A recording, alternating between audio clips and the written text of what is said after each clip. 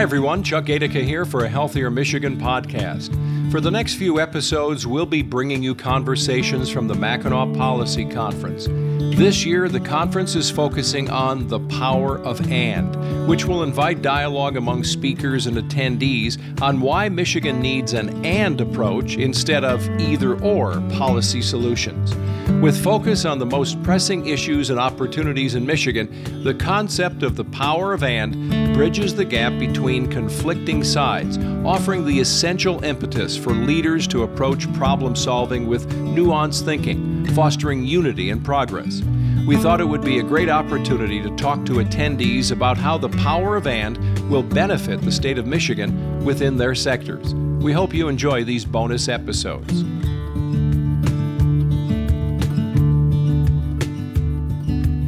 On this episode, we'll be focusing on the power of working together in healthcare, now and into the future.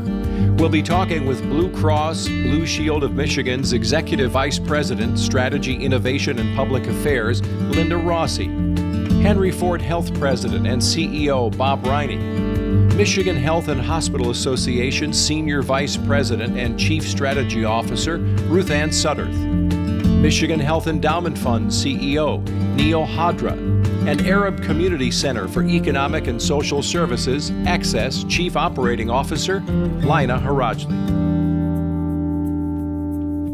First up is Executive Vice President, Strategy, Innovation, and Public Affairs of Blue Cross Blue Shield of Michigan, Linda Rossi.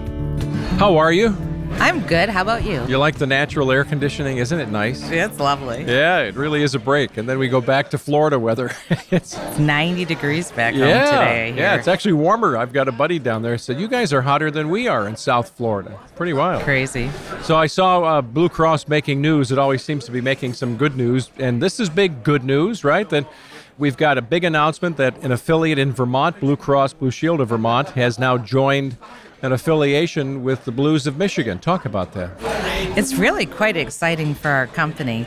So earlier this month, we were able to announce our affiliation agreement with Blue Cross Blue Shield of Vermont. This allows Vermont to kind of become part of our family.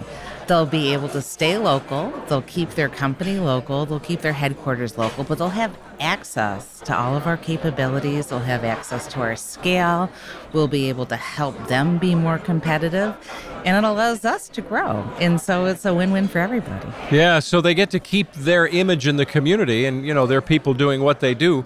So I'm assuming Blue Cross Blue Shield of Michigan, because of scale, is able to bring things even behind the doors that is just going to help them all the way around. Absolutely. One of the big areas that all of the payers are looking to invest in is their digital capabilities, right? Yeah. And their IT infrastructure. We're already an at-scale player. We own NASCO, which is kind of the back-end infrastructure.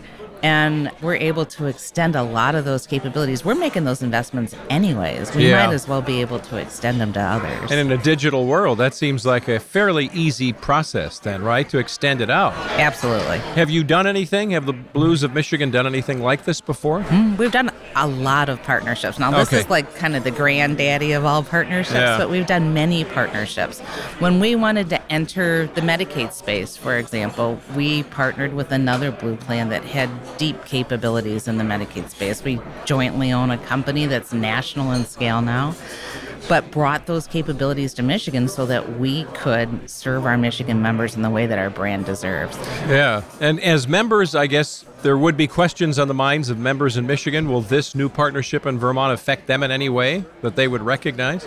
It won't. Yeah. Our business stays local. Vermont's business stays local. Our provider relationships stay local. I think the Vermont folks will see it more clearly because they're going to have a lower cost structure. And they're going to be able to offer more affordable products in their market and actually more innovative products. So our members aren't hurt by it, but the Vermont members really do benefit. So if I have a Blue Cross Blue Shield of Michigan sticker on the back of my car, Vermont people should honk at me and wave, right? They should thank you. That would be nice if we're doing a little travel into the fall, right up into New England. So talk about the deep, rich history of Blue Cross Blue Shield of Michigan reaching into communities, supporting efforts that matter to all of us. I'm assuming, based on what you just said, this new partnership doesn't influence any of that because there's just so much that happens that's so good about those investments. Absolutely. And the nice thing about the Vermont partnership is we really do share a deep commitment to our mission, our local communities. And they are making great investments in their communities. We're going to continue to make great investments in our communities. And we might actually learn a little bit from each other about what's working in communities. And so there's an opportunity for us to share some best practices, but our commitment hasn't changed. It won't change as a result of this. And you'll see great things come out of us. So anything else that's going on that you can share with us relative to Vermont or any other partnerships? We've got a bunch of other partnerships that we do. I don't know if you're aware of them, but we've got a really innovative pharmacy partnership. It's called Evio. We created a new company with 4 other Blue plans, and we're really reimagining the drug space and trying to bring more affordability to our members and the right drugs for the right purpose for the right person, right? Yeah. And so we're using data. We're doing some great analytics out of that company.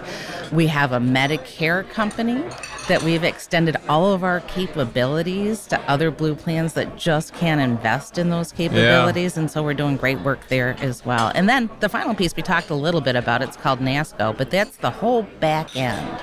And so we do all the back end claims processing, servicing platforms for a number of other Blue plans. I'm excited about the future. A lot of people are tentative about it, but when I see the space of health and wellness, I met somebody last night who's actually at the conference who's getting into genetic testing to see that if you take a drug, if you're prescribed a drug, will it fit your profile so you don't go home and have a bad reaction, or it takes you 3 weeks to figure out, well, that's not the right one. Let's try another shot in the dark. So the future of what's coming, not only does it pare down cost, I suspect, but it also will help us as patients, if you will. So we're getting the right care at the right moment, right? Absolutely. Yeah. It's an exciting time in healthcare. So much innovation is happening. So much is changing. Yeah. And it's hard to keep track of, but I think that the end game is going to benefit us all. Yeah. Well, we're glad that you're giving us a kind of an update on what's happening with Vermont. If folks listening want to check out more and get a little more info, where can they go? They can go to bcbsm.com/together. Okay, great. Well, we'll all go there and find out more. And when I go to, we're talking about a New England trip. If I get to Vermont, I've got bragging rights. So absolutely. I'll let them know. Linda, good to see you. Nice seeing you. Thanks for dropping by. Linda Rossi, Executive Vice President, Strategy, Innovation, and Public Affairs, Blue Cross Blue Shield of Michigan. Next up is President and CEO of Henry Ford Health, Bob Riney. Good to see you again. Great to see you, Chuck.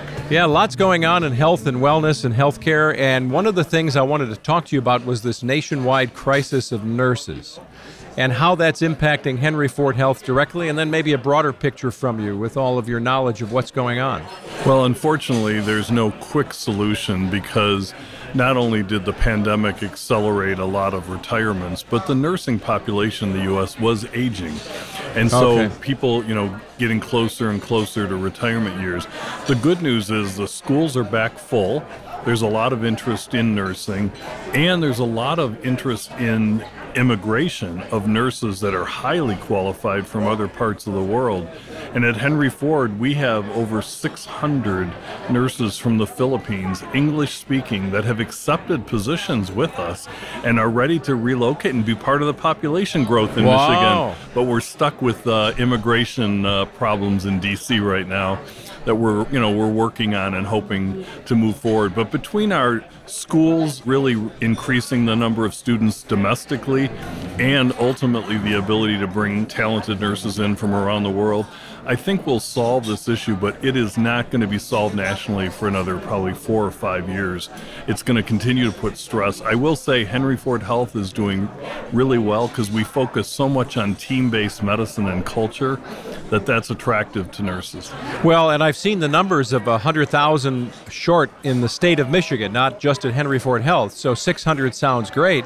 Is there still a connection to Canada, or are they facing similar shortages, I would suspect? So, Windsor still produces a lot of wonderfully talented nurse graduates from their schools, and they continue to be attracted to the high-tech environments that we offer at places like Henry Ford Health. So they're really drawn to our ICUs, our ERs, our ORs, and we still employ a lot of Canadian nurses. And I'll tell you, it's part of our richness of diversity at Henry Ford Health. It just makes for a better enterprise. So I'm just curious, have you seen, even if it's anecdotal, so we see some retirements going through COVID, right? We see the stressors and all the reasons why that could happen, including just age demographics. Are any baby boomers, anybody waking up and saying, I should probably go back to that because I loved it? We have had some return, and that's been encouraging. We've had two groups. One, folks that, when the pandemic hit, took the advantage of incredible salary offers to be travel nurses and just sort of go around the country. And, they're returning in big numbers because, number one, the economics aren't there post-pandemic, but the other is, okay, I did that, and I want to have a home again. Yeah. So we've seen that. And then we've also had some people that just understandably burned out during the pandemic, but after a year of respite have said, you know what, my work's not done. I miss the patients. Because for many, it's a calling. It's not just a job. If it's not a calling in part, it's just a really hard job. Because you're making such complex decisions and you're dealing with such complex dynamics, not only with the patient, but the family and the caregiver team. And so, we're doing a lot to try and continue to help people lean into the calling aspect, because that at the end of the day is what's going to fuse their energy and fuel their souls. Sure. Pay is important, but passion and commitment and knowing that you're making a difference, I think, is what most of us wake up every day for. Well, you would hope so, and I think that's what we see as a good motivator. When you're serving a cause bigger than self, your time even disappears in terms of what you're doing. I admire my wife, who has a hobby that she's turned into a business, and she goes downstairs to do this, and I have to remind her to come up for lunch. So when you disappear into that flow, it makes the job easier, and you see that you're actually helping people. What a great idea. Well, one of the things we've learned also from the pandemic is, there was a necessary movement to work at home for most business environments. Healthcare workers didn't ever have that option, but, all the behind-the-scenes workers did. But we're having people in incredibly growing numbers return to office, and in many ways it's because it's hard to fuel the calling when you're staring at a screen all day, as opposed to being around your team that brings you energy and hopefully joy. So if we have any ears, young or old, who are listening, what is it about becoming a nurse that you find outside of this calling idea? What is it that makes it a place to look for their future? I would say a few things. One is there is so many different opportunities when you're a nurse. People think of bedside nursing, but the reality is they're making major contributions in leadership. They're making major contributions in health insurance companies, in home health care, in technology-based companies. 3 of our hospital presidents are nurses. They're just a very talented group of individuals. So I would tell people, it offers you a career path. You can literally work anywhere you want in the country. You can work any shift you want. You can work in any type of environment you want. But at the end of the day, all of them are going to have one thing in common, and that's that you're going to get to know you're making a difference when people are at their most vulnerable moment. Not many jobs get you that direct line of sight of your impact, and I think that alone is a really important point of driving people into this wonderful industry. So what else about Henry Ford Health can you share with us? Anything that's happening that's so exciting? We've got a lot of excitement. I will tell you that our health plan, Health Alliance Plan, has just formed a partnership with a Medicaid company in multi-states called CareSources, and we're really excited about that. And our Henry Ford Hospital, we are spending over $2 billion to transform that campus in partnership with Michigan State University, our academic partner, and the Detroit Pistons and Platinum Equity. And so it's going to be not only a new hospital, but it's going to have multi-income housing. It's going to have a new research building. This is going to be one of the biggest developments in the city of Detroit in decades, and we're so excited. It's our time. This campus has been serving this community for 107 years. And we're going to build for the next 100. Well, I have to just admit to you and disclaim for everybody listening, Henry Ford Health is my team. you're my go-to team. So. And you look great, so there we are. Wasn't that Billy Crystal on Saturday Night Live? You look marvelous. It's not how you feel, it's how you look.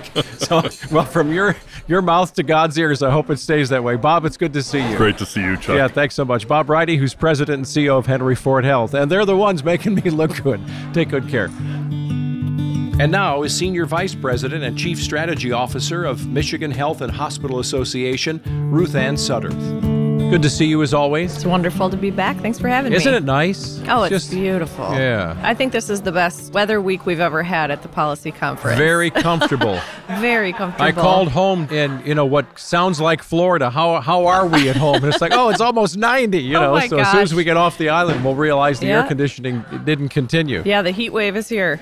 So we've had a discussion already with one of our guests, Bob Riney, about this idea of shortages of staff in hospital settings, right? Nurses is in particular. Mm-hmm. But you're talking about staffing across boards. Talk about this idea of staffing levels and outcomes that you're seeing by this change that maybe accelerated during the pandemic? Absolutely. We've had a nursing shortage for quite a long time now, as our nursing workforce has aged and, retired out of the field. And the pandemic really exacerbated that shortage. And so right now it's really contributing to an ability to deliver care in a timely fashion. We have about 1,700 fewer staffed beds in hospitals than we did before the pandemic that we've had to take offline because of staffing shortages.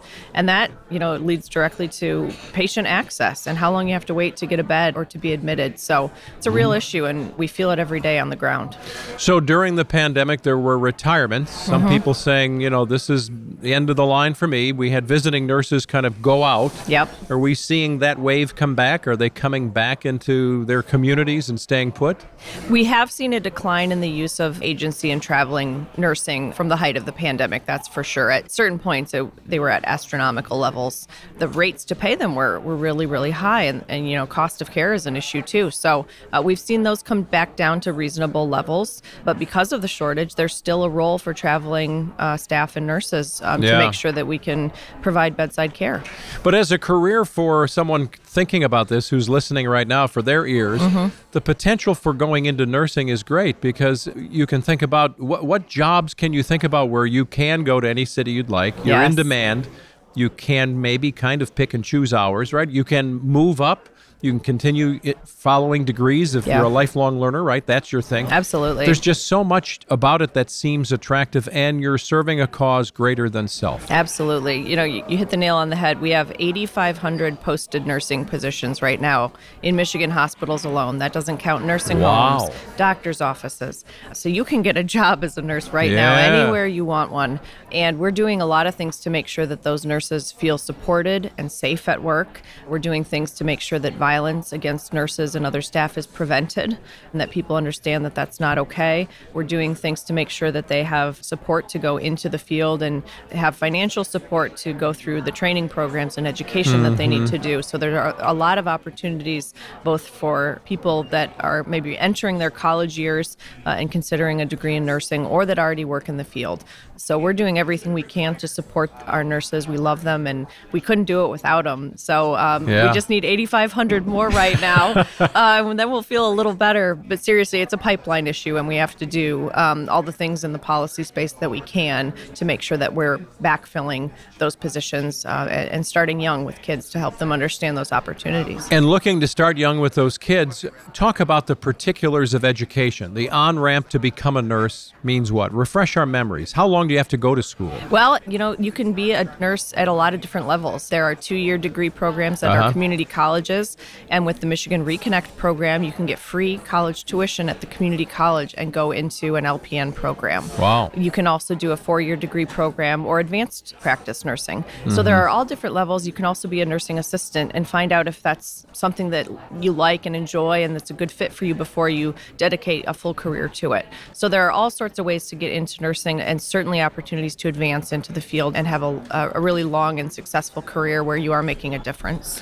And if you care to, as I mentioned, mentioned, go from, your associates to a bachelor's and keep on moving. Absolutely. That's possible too, and probably some employer along the way will help you pay for that. Yes, and a lot of our hospitals right now have partnerships with universities and colleges to make that happen and to provide on-the-job training. There are apprenticeship models as well. So all sorts of great opportunities, whether you're in rural Michigan or in a big city in Detroit or Grand Rapids. So when you look at the future, near term and even long term, where do you see the pipeline opening? Is it from foreign talent? We have known for a long time about nurses that travel from Windsor over to Detroit and back and forth, right? But it's getting broader. It's becoming a worldwide import proposition. It right? sure is. Yeah, immigration has to be part of this conversation. Yeah. We want to find talent within Michigan. We want to attract people from other states, and doing things like the National Nurse Licensure Compact, which would allow nurses to practice in Michigan with a license from another state. Those are all parts of the solution, but there's no silver bullet. We need international nurses as well, and we have members like Henry Ford Health who are doing a lot of work in that space. And are you finding success there? So the immigration thing, it would seem to me, I remember years ago when we looked at Silicon Valley and we were able to attract some of the best talent through immigration from other countries. Well, they had special dispensation to come here. Isn't that something that we should be working toward at breakneck speed, right? We should be at breakneck speed, and immigration is a very slow issue to make progress in for a lot of political reasons and otherwise, but it doesn't mean we shouldn't try. And so we're doing everything we can with partners from the business community and other sectors to get the attention back on this issue, work with our congressional delegation to help them understand what a difference it could make to bring in more international healthcare workers. Yeah. So for you, are you optimistic about the future then as you start to see what's changing post-pandemic? I am optimistic about the future. I think that, the passion and the dedication that people have who work in healthcare is something that can't be matched in another career field. And the people who do stay and work in healthcare just make such a huge difference and go home at the end of the day knowing that they saved a life.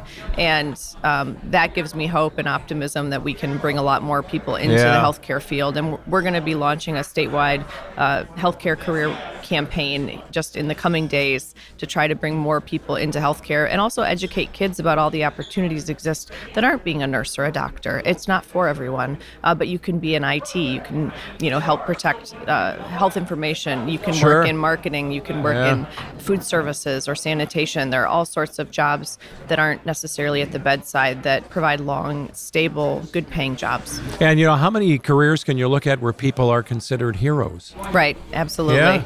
We have the largest private sector employer in Michigan is healthcare, and 520,000 people work in healthcare directly, and they're all heroes in our eyes, and we need a few more.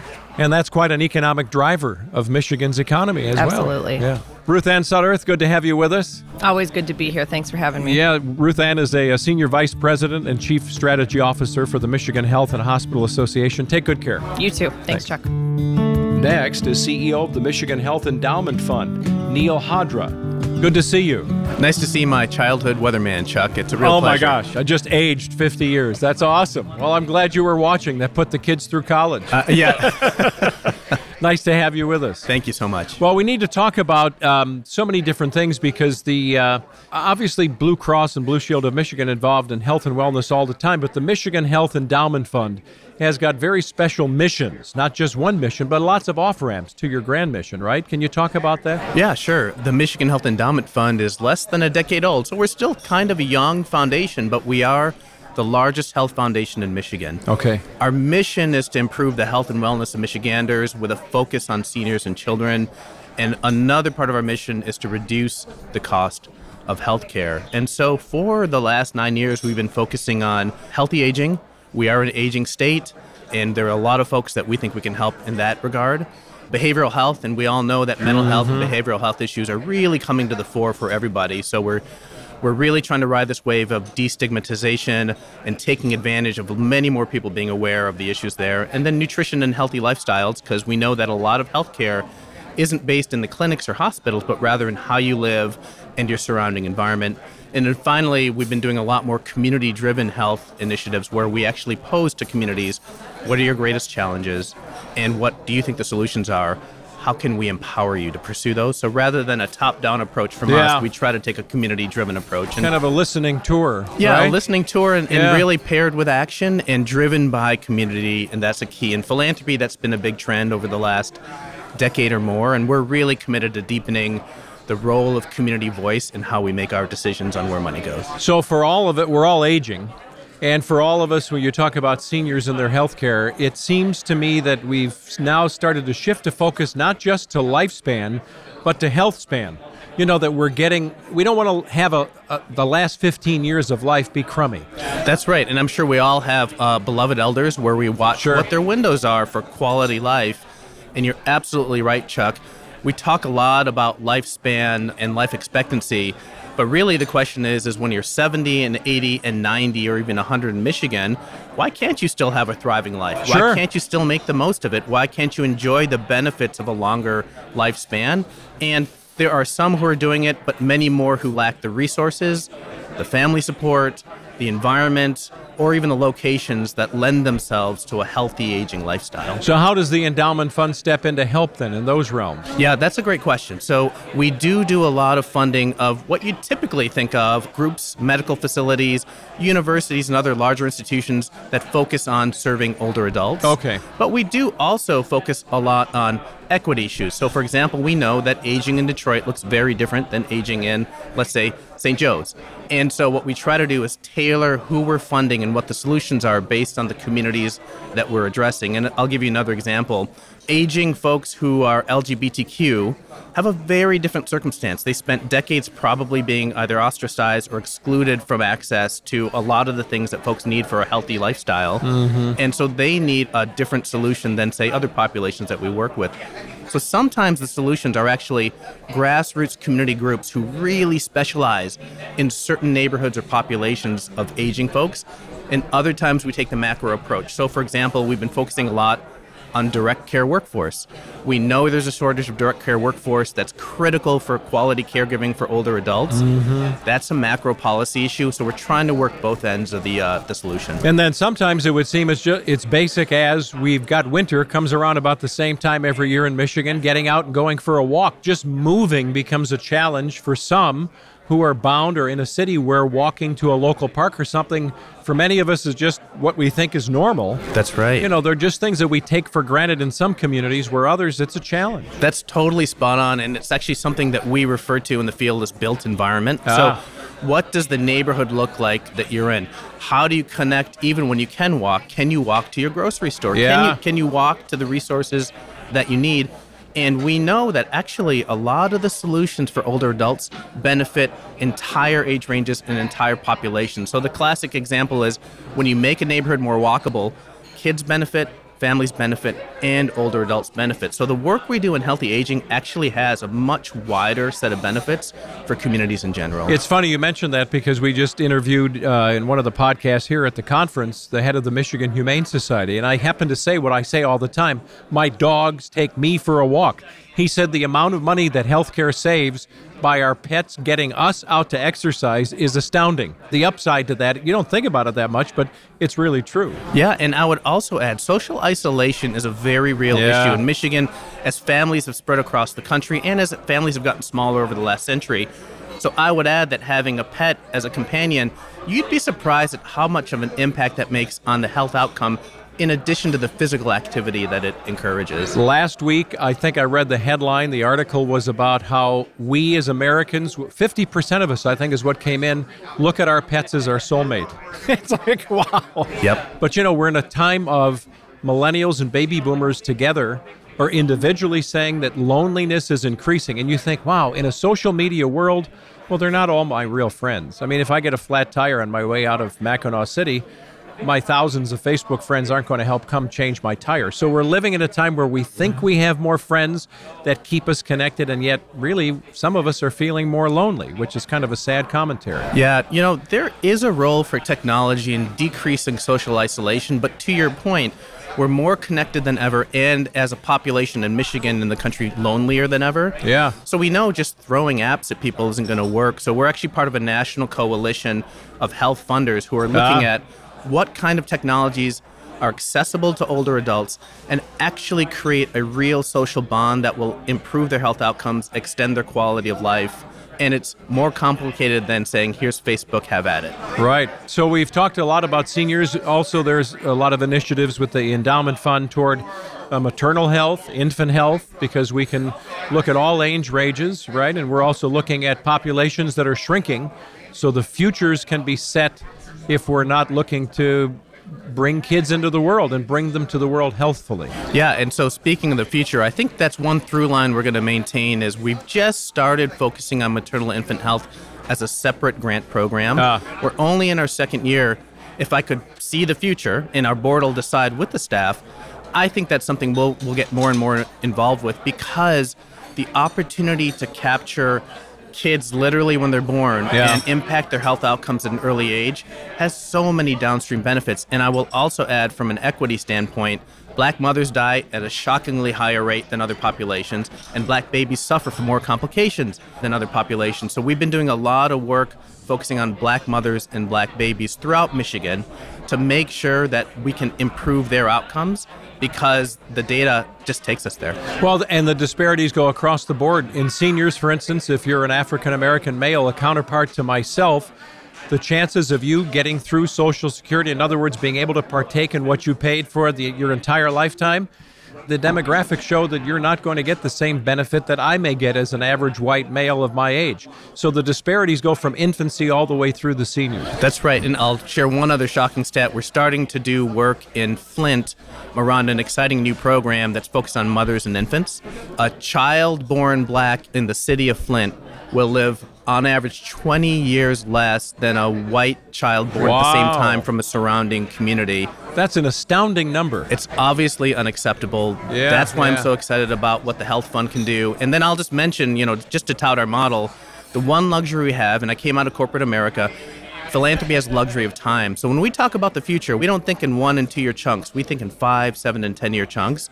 So the work that I'm describing to you now, Chuck, a lot of it we're committed to over the long haul so that we can see what works, what doesn't, and then keep iterating. But we're not going to jump from strategy to strategy from every year. But those babies that you're talking about, they come into the world with more health and they start to grow up, and now you're preventing diabetes down the road. You're preventing all these things that they could just trip into because... And here you are helping save that. So as you look to the future goals beyond what you've discussed, what do you see here in the next 5 to 10 years? Sure. In terms of the subject matter we're focusing on, what we've talked about already, I think it's going to be our main focus areas. I'll say in how we do our work, it's evolving. I mentioned the incorporation of community voice into our work. That's only going to continue.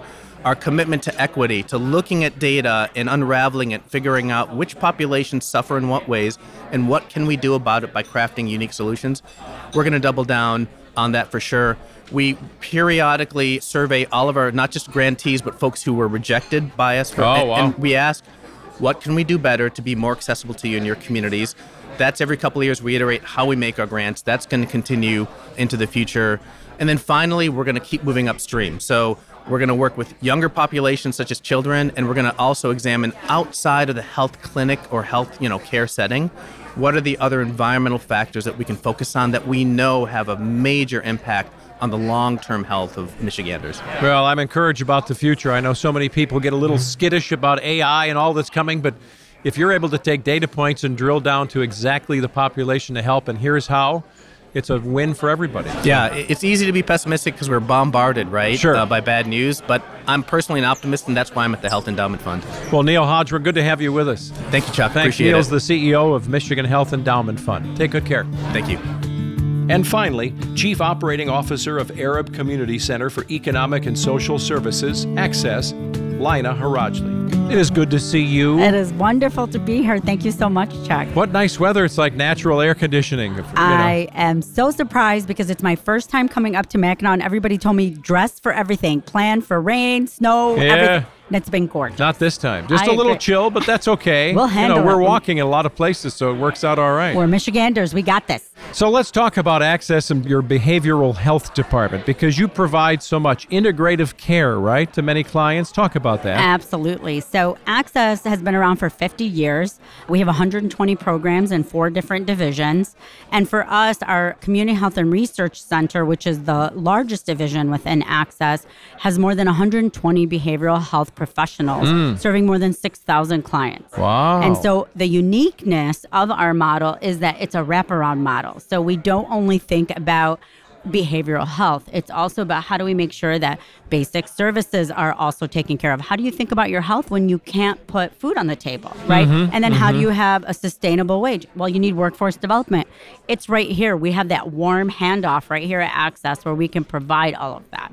Well, those are so many off-ramps that sometimes there are many organizations that stop there without food, without a mattress for kids to sleep on, and then we expect them to do well in school the next day. Or Absolutely. What about transportation to get to a job, right? There's so many different things to think about. Absolutely. So we provide our 21st Century program handles 2,000 students' needs every single day, meaning that in the 27 schools that we're at, we make sure that academic intervention is just the start of it. When it comes to behavioral health, especially after COVID, right? Things were already hard enough. And then especially for the students and what they had to go through, it's something that we've seen an uptick of more than 50% in terms of behavioral health needs. And still going through it. Absolutely. Yeah. Even though we're told COVID's over, and pretty much based on this event alone, The right. impact of COVID on behavioral health and on substance use, because 60% of the time, both behavioral health and substance use are actually co-occurring, right? So they really go hand in hand, because when you're prescribed the opioids or whatever it is, these kinds of drugs, it has that effect of getting you to a place where you are now, on top of your behavioral health issues, you're also addicted to opioids, which can be a real gateway drug. So that next thing you know, you're actually on the street, and now you have both of these to deal with. And so we've seen such an uptick in those kinds of cases that we actually committed just the beginning of this year to building a substance use disorder treatment center right in the heart of Dearborn that will serve anybody that walks through our doors. And so we're really looking forward to being able to do that. Well, that's marvelous. There's something else in Dearborn, this collaboration with the Dearborn Police Department and behavioral health specialists, right? Talk about that, because we hear the need for that, but I don't know that I hear as much. There literally is someone who's doing it. So for us, the partnership with the police department is something that's been in place for 10 years. We started with a domestic violence advocate. It then went to behavioral health, and then it went to substance use. How do you make sure that when people come in, police are not trained to be social workers. They're police officers. They need to be able to do their job, and then to have the support of individuals that have been trained to handle these kinds of emergencies. And so that was the real partnership that we created. And it's something that is just every single police department is reaching out to us now, and they're like, hey, can we have this? She actually rides with the police officer, goes there and creates an actual assessment, is able to determine whether the individual needs actual crime treatment or whether they actually need behavioral health treatment. And their peers. That's also a really unique nature of what we provide at Access. We believe that the best way to treat people is to know what they've already gone through. And so whether it be our peer, whether it be our domestic violence, whether it be our behavioral health, these are individuals that have actually gone through all of this themselves. And so you're not going to tell them something that they don't know. Yeah, there are no surprises. Definitely. Well, the commitment to mental health services is helping people in crisis, right? I mean, you're finding that all the time. And so all these things that you're developing are opening doors for people to find care. For us, it's about community health, right? When you think about community, the number one thing that they need, how do you be a better individual, a healthy individual, someone who's actually a member of civil society, if your behavioral health is not a priority? Yeah. And after COVID, it became even so evident that the realities of mental health services in this country, the infrastructure that is not in place, has really gotten us to a place where we are in emergency mode all the time. Yeah. Is there something unique to the Arab community that you're seeing that's even coming through COVID? Is there something that most of us wouldn't understand that's going on? So Access, of course, serves anybody who walks our doors. We're really proud to be Arab-led. and committed to knowing what the needs of immigrants, refugees, new Americans are. That's what we were founded by. That's what we're, still focusing on. But I think the unique nature for us as Arab Americans is the stigma. Right? There's so much more stigma in our community. And for the longest time, it was, we don't have that issue, right? Ethnic communities in general, we don't have those issues. And so it took us a lot more work to get people okay with saying, I think my child has this. I think we need counseling. I think we need to come for treatment. We used to have a back door and made sure that other services were provided. Now we have a wait list. So we're really proud that people are understanding that this is not something to be ashamed of. It's something that happens to all of us. It's something that's normal. And for us, we're there to provide that support and help. So was that rooted a bit in the culture and a bit in the pride issues that come with the great rich traditions of the Arab culture? Is that what that was? Yeah. Absolutely. Yeah. And so we also have the unfortunate knowledge of being a survivor of torture center. And so for us, a lot of these individuals that come from war-torn countries are already coming in with lots of needs that were not met in that country. And so when they come here and they're able to get that help, they become, we just sat in a session with Richard Florida and they talked about, Rip Rapson was saying what do we do to make Detroit stronger? The number one thing he said, I'm looking at all of these different things. And I took his research because he said, we need more immigrants. That's what you need. You want to bring the population up. You bring more immigrants and they work. They'll make this culture of the city more rich. And we make sure that the population gets to where we need it in order to be a successful city.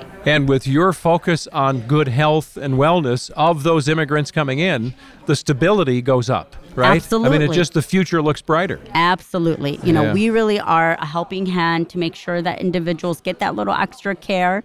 We're really proud that, our Detroit Career Center is somewhere that people can walk in and it's not just to get you a job. It's exactly what you just said. You have to make sure their behavioral health needs are met. You have to make sure that their basic needs are met. You have to make sure that they have a job. Then they can focus on their health. They can look at where are those next steps. And we've seen so much success in the Dearborn Police Department, the Dearborn Heights Police Department, and all of the schools that we're partnering with. It really makes a difference in people's lives. And, you've got to be happy to think that this is a generational effect.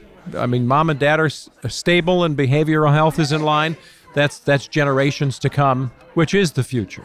It's all those kids. The story of America is the story of new Americans. This is a country that was founded on immigration. I mean, that's how it was started. And so that interwoven fabric of understanding that generation that was here, all those generations, is now these Americans. These are the new ones coming in, and that's all they're going to do. My kids were born here. And so for them, this generational gap is them understanding the uniqueness of our culture and the beauty of it, but also being so proud to be Arab American and American at the same time. Well, we're happy you dropped by to talk to us. Thank you so much for having me. It was such a pleasure. Yeah, Lena Harajli, who's the Chief Operating Officer of Access Arab Community Center for Economic and Social Services. Take good care. You too. Thank you.